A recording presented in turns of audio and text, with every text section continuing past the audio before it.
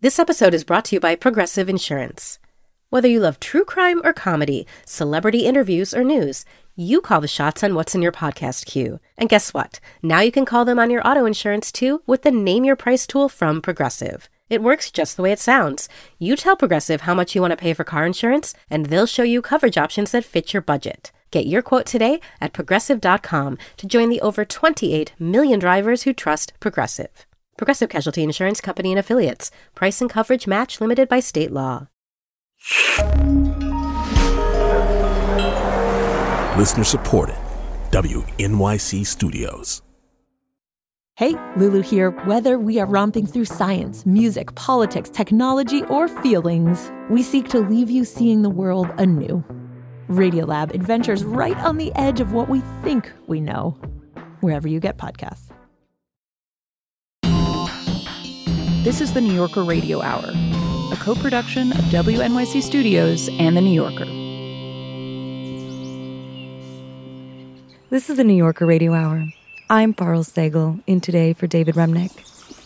And you see all the blackberries. Oh, they were not in bloom yesterday, but look at this cloud of white. It's all blackberries. There'll be jam and pie this summer. I recently took a trip to Western New York, to its fields and its forests, to visit Robin Wall Kimmerer, an unlikely literary star, a botanist by training, a specialist in moss, an expert naturalist. Catbird. Is that what that is? They keep it up all day long. Kimmerer has had a long career in universities, but she felt constrained by the world of Western science. She's Native American, and the indigenous teachings she learned, the sense of connection she felt with the land, plants, and animals around her, had been dismissed by the scientific community. And while established in her career, Kimmerer set out to publish a collection of essays to bridge the divide. The result is Braiding, Sweetgrass. It's published first by a small press. It's become a phenomenon since. It's been on the New York Times bestseller list for more than 3 years and sold well over 1 million copies. Last year, Kimmerer received the MacArthur Fellowship, the so-called Genius Grant. So yeah, let's walk up to the pond. It's a decade since Braiding Sweetgrass was first published, and I went to talk with Robin Wall Kimmerer at her home outside Syracuse, New York. Is that, when people write memoirs that are read and beloved, readers will talk to them about, like, oh, how's your mother and how's your sister? We act that way about your pond and your trees, right? Which is what you wanted. It is. I love that, because in that case, it's an attachment to place, and you understand what it would be like to have that attachment. And to work for it. So we're standing at the banks of this pond near her property. It's ringed with willows and dogwoods, and it's loud. It's so full of birdsong and insects. It's noisier than my block in Brooklyn. You see this bright, shiny yellow grass in here? That's sweetgrass. Isn't it beautiful? Hold that for a little while, and as it starts to dry, it will give you the most wonderful fragrance. When she bought the property, it was the pond was full of algae, choked with algae, and she worked very, very hard to dredge it out, to clean it, to make it a place where her daughters could swim, but also to return it to this loud, humming, squawking community around us.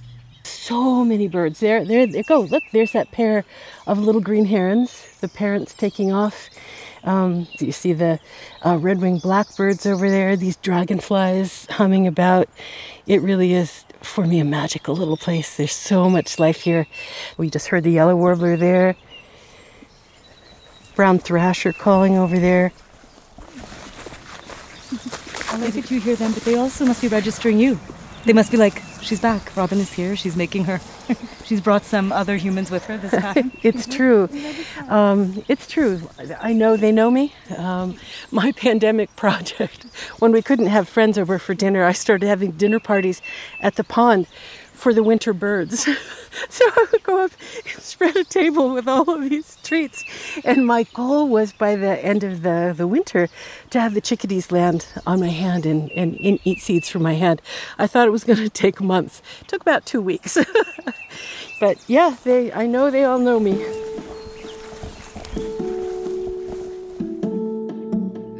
it's easier for me to describe what Braiding Sweetgrass does to a reader rather than describe the book itself. It's a book that changes people, it moves them. You have a spiritual experience reading this book. If you haven't read it, imagine a series of linked essays that don't fit cleanly into any conceivable category. These are scientific essays. Why do asters and goldenrod bloom together in such intense display? Or why does maple sap flow so abundantly in the spring? But they're also a meditation on our relationship with the natural world, and they draw heavily on Native American teachings handed down from generation to generation. So Kimmer's home is surrounded by rolling hay fields and farmland, but her house is ringed by giant maples. Would you like a cold drink? Yes, please. I would love. We went inside and sat at her dining room table to talk. What were the earliest sort of seeds of this book for you? Before it was even a book, did it start as questions? Did it start as sentences? Where did you find it, or how did it find you? For me, it really started with this notion that it feels to me that our relationship with land is broken. Mm-hmm. And so much of the environmental movement to me is grounded in fear, and we have a lot to be afraid about, and let's not, ignore that. But what I really wanted to do was to try to find a way in which to help people really love the land again, because I think that's why we are where we are, that we haven't loved the land enough. And part of that for me is tied up with the notion that we look around us at all of this abundance and we call it natural resources. We think about it as ecosystem services or sometimes commodities, right? Whereas from my perspective, and very much grounded in a Potawatomi way of knowing, all of this is a gift. And what I was seeing is that most people don't understand the world as gift. And when you do, the response of gratitude and reciprocity flows from that. So I really set for myself this goal of seeing if we could help tell stories that would help people see the world as gift. I want to imagine where you were when this mission, this great ambition sort of presented itself. Where were you living? Where were you, what was happening in your life when you first started working on this book? I was living here in the abundance of upstate New York. And at that time, my youngest daughter was still at home, about to leave for college. And so it was a transition time for me. It was also a time when I felt well established in my career as a scientist. I had fulfilled the sorts of things that tenure requires of you. I had done all those things which were expected of me. And I wanted also to do that thing which I wanted for myself, not what institutions wanted of me. And so that helped give me the impetus to write in what I think of as my true voice. One of the mysteries about this book for me is it has to do with the voice and the sense. As I was reading it, sometimes I was like, who's speaking right now and who is being spoken to? There's a rotating point of view. Sometimes it feels to me that you're writing to your daughters, but then the point of view shifts and you actually have a chapter told from the point of view of your daughter. At some points, it feels like almost like you're trying to make a language for nature to speak to nature.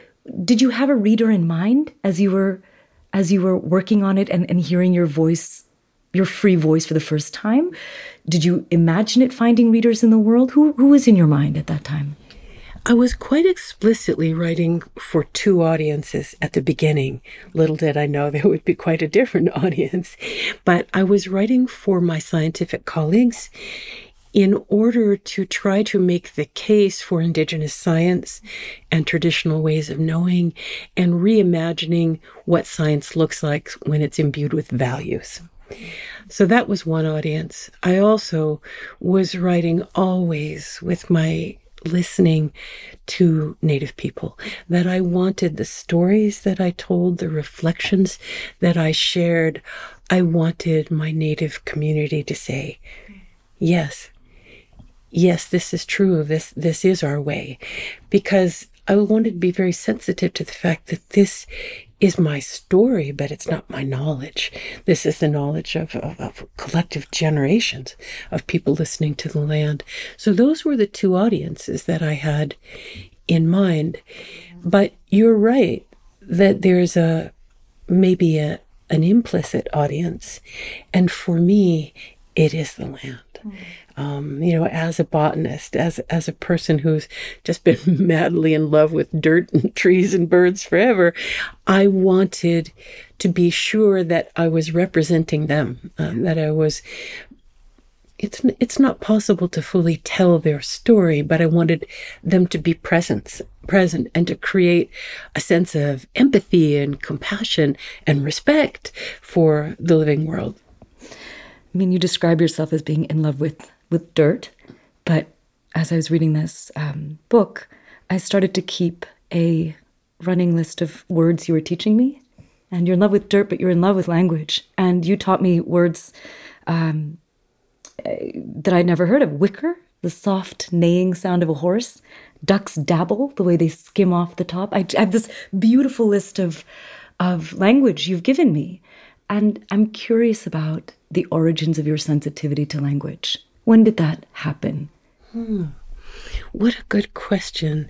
I certainly grew up in a family where there were fine storytellers. My dad was a wonderful storyteller and kind of the master of some of those old-time colorful expressions that I just loved. And so I'm sure that was an influence. But as a young person, I loved poetry. I still have the books of poetry from when I was, 8, 9, 10 years old.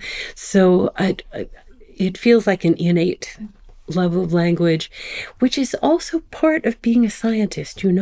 That precision in language, that little part of the leaf, it has a really particular name. So being steeped in the particularities of the living world that comes from science also appeals to my poetic self because of that discipline of finding just the right word. The discipline and also the pleasure, right? When you describe a salamander as feeling soft like an overripe banana, that's pleasure for its own sake. It's getting it right, but it is also just...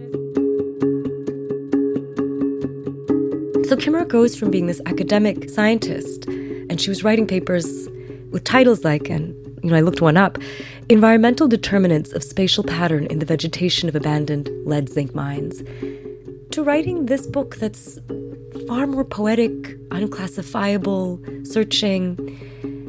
If you pick up this book and you go to the back of it and you see her bio, there's another really startling fact.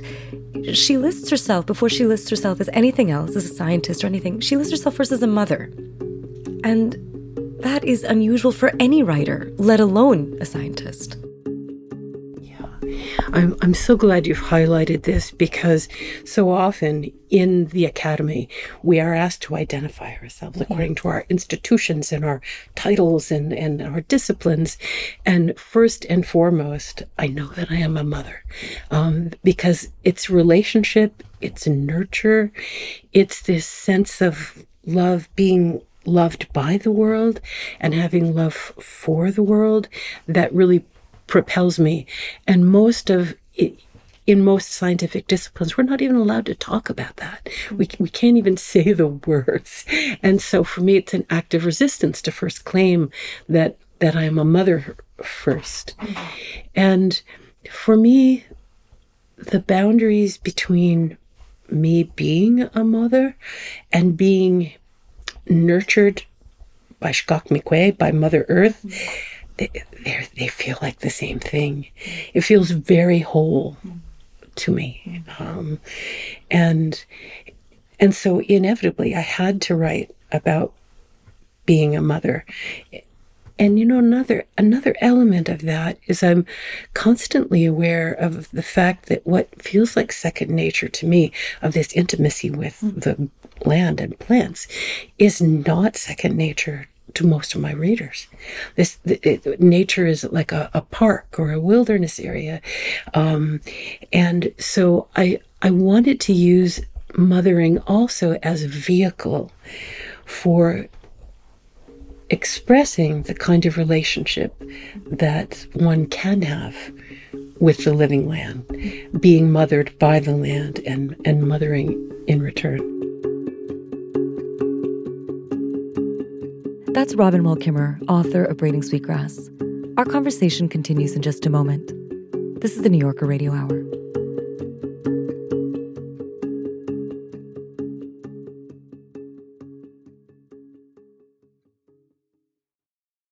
WNYC Studios is supported by Lincoln Financial. The questions around retirement have gotten tiring. Instead of, have you saved up enough? Shouldn't they be asking, what is it that you love to do? And how can we help you keep doing it? The truth is, you are not slowing down. So your retirement plan should be more of an action plan, a hiking plan, a music plan, a sailing plan. The point is, whatever you're passionate about, we can help make sure you never stop.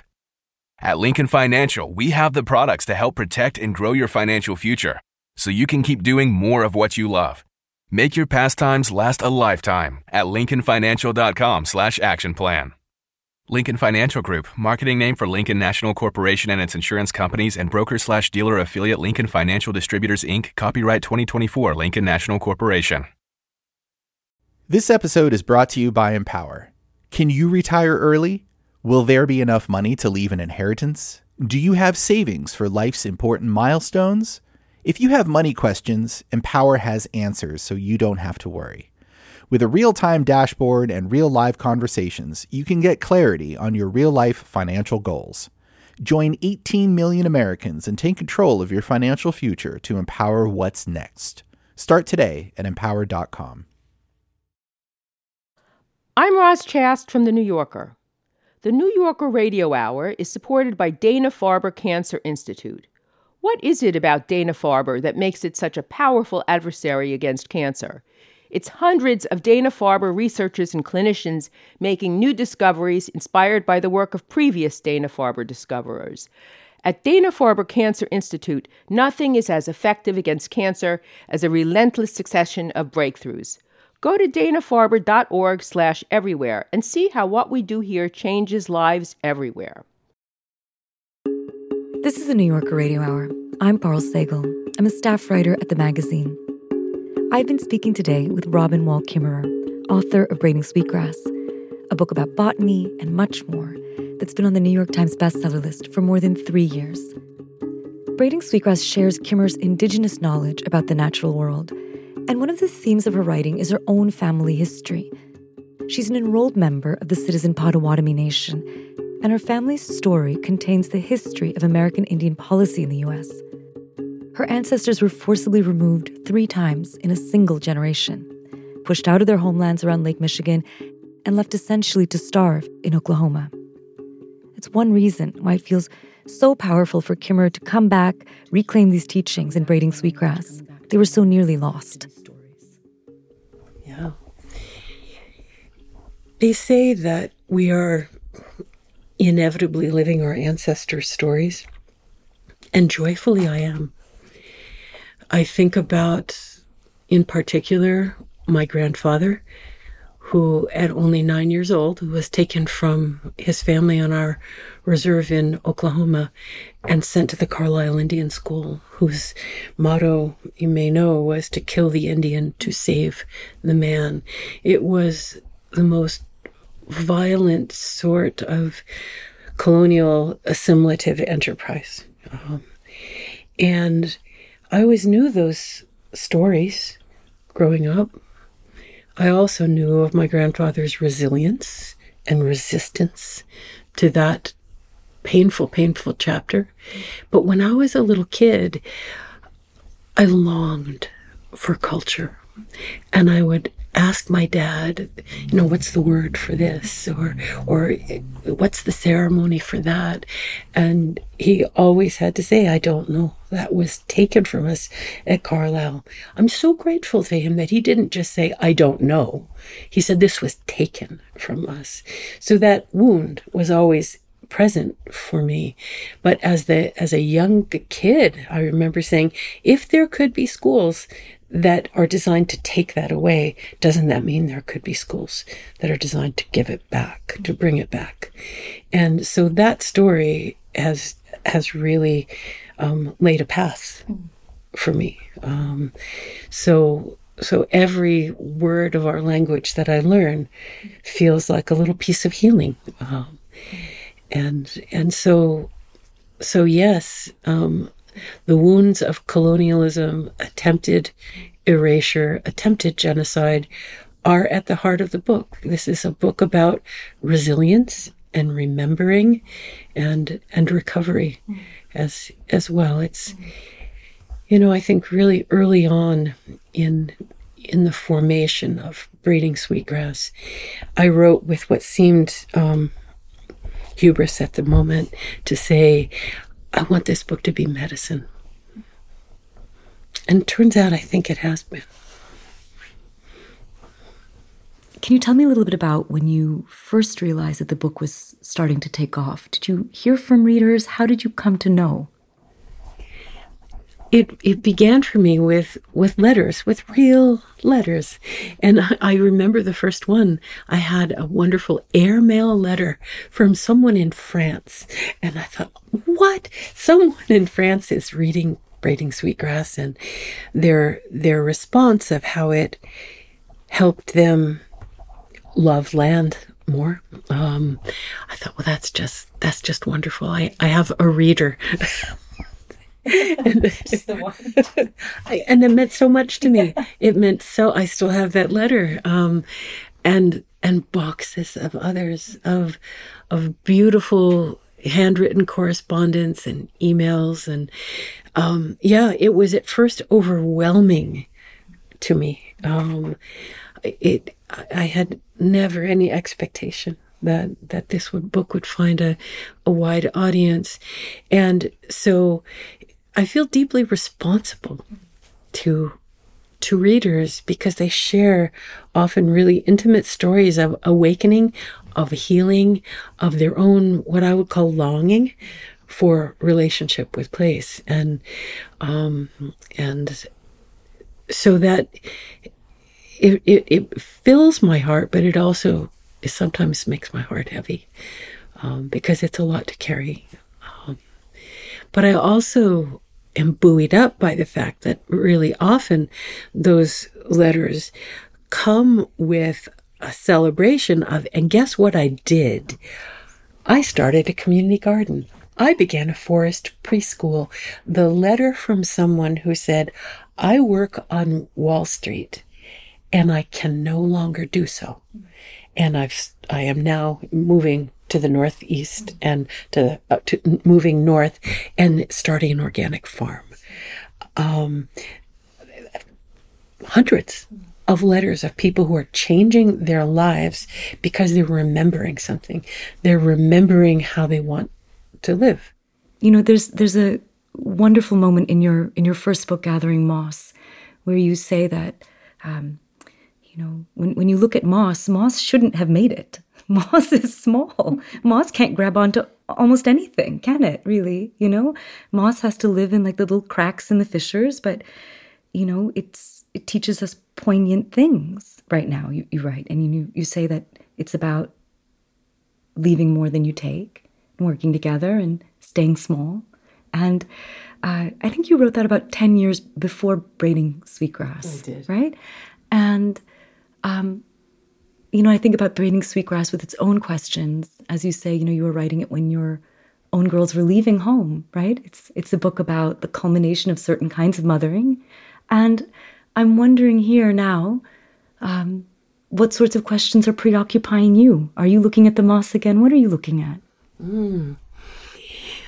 First, I want to say that both Gathering Moss and Braiding Sweetgrass are works of love for mosses, for the world, and in the case of my children leaving, is also like an exercise of what am I going to do with all of this love, right? When I don't have to make peanut butter sandwiches, what am I going to do with all that love? Yeah, you make me cry too. And I'm still in that place, but in a place which now, how to say, the world that I'm so in love with is on the precipice. And so that's what consumes me. How can stories, how can Indigenous knowledge be the medicine that can bring us back from the brink? I don't know that it can be. But I'm certainly going to try, because that's the gift that's been given to me. To me, when I think about what will pull us back from the brink is a change in worldview, away from this human exceptionalism and into kinship with the living world.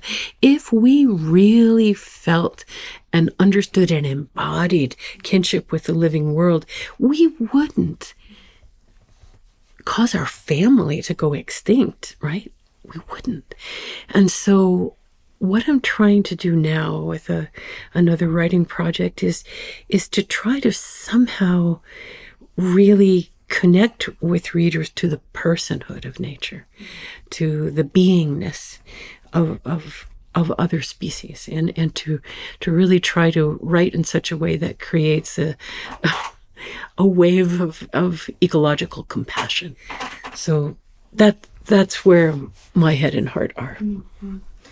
Just the response to your book and the way it has been embraced and recommended. I mean, this was a book that is a success because people were placing it in other people's hands, right? Yeah. Does that make you feel optimistic? It does. It does. The very fact that people are reading a book about plants, that they're reading a book about plants from an Indigenous perspective, and that people are answering this call of reciprocity.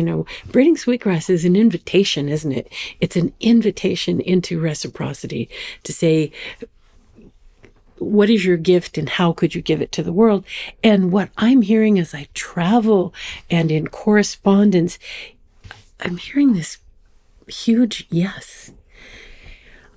How I'm experiencing this is a word that you used at the outset, and that is of a kind of remembering.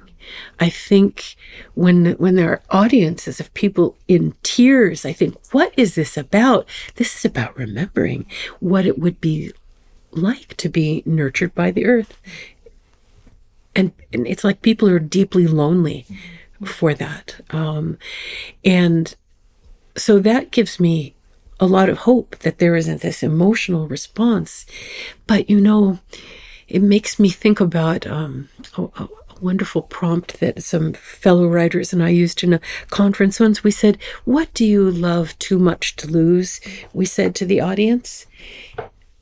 And we said to them, and what are you going to do about it?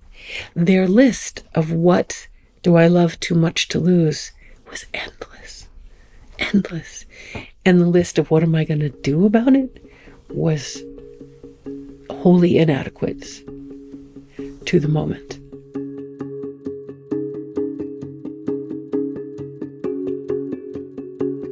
That's Robin Wall Kimmerer, author of Braiding Sweetgrass, which was released 10 years ago this year. We spoke near her home in upstate New York. I'm Parul Sehgal. This is the New Yorker Radio Hour. I really enjoyed being with you on the show this week. David Remnick will be back next week. Thank you for listening. The New Yorker Radio Hour is a co-production of WNYC Studios and The New Yorker. Our theme music was composed and performed by Meryl Garbes of Tune Yards. This episode was produced by Max Balton, Rita Green, Adam Howard, Kalalia, Avery Keatley, David Krasnow, Jeffrey Masters, Louis Mitchell, and Gofen Mputubuele. with guidance from Emily Botine and assistance from Mike Kutchman, Michael May, David Gable, and Alejandra Deckett. And special assistance in the editing of this week's program from Karen Frillman. The New Yorker Radio Hour is supported in part by the Chirina Endowment Fund.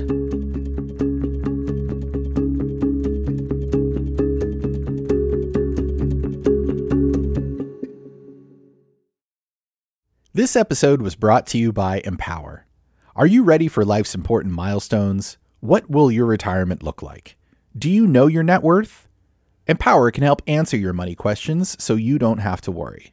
With a real-time dashboard and real-live conversations, you can get clarity on your real-life financial goals. Join 18 million Americans and take control of your financial future to empower what's next. Start today at empower.com. Expectations matter. What do you expect from an SUV? Versatility?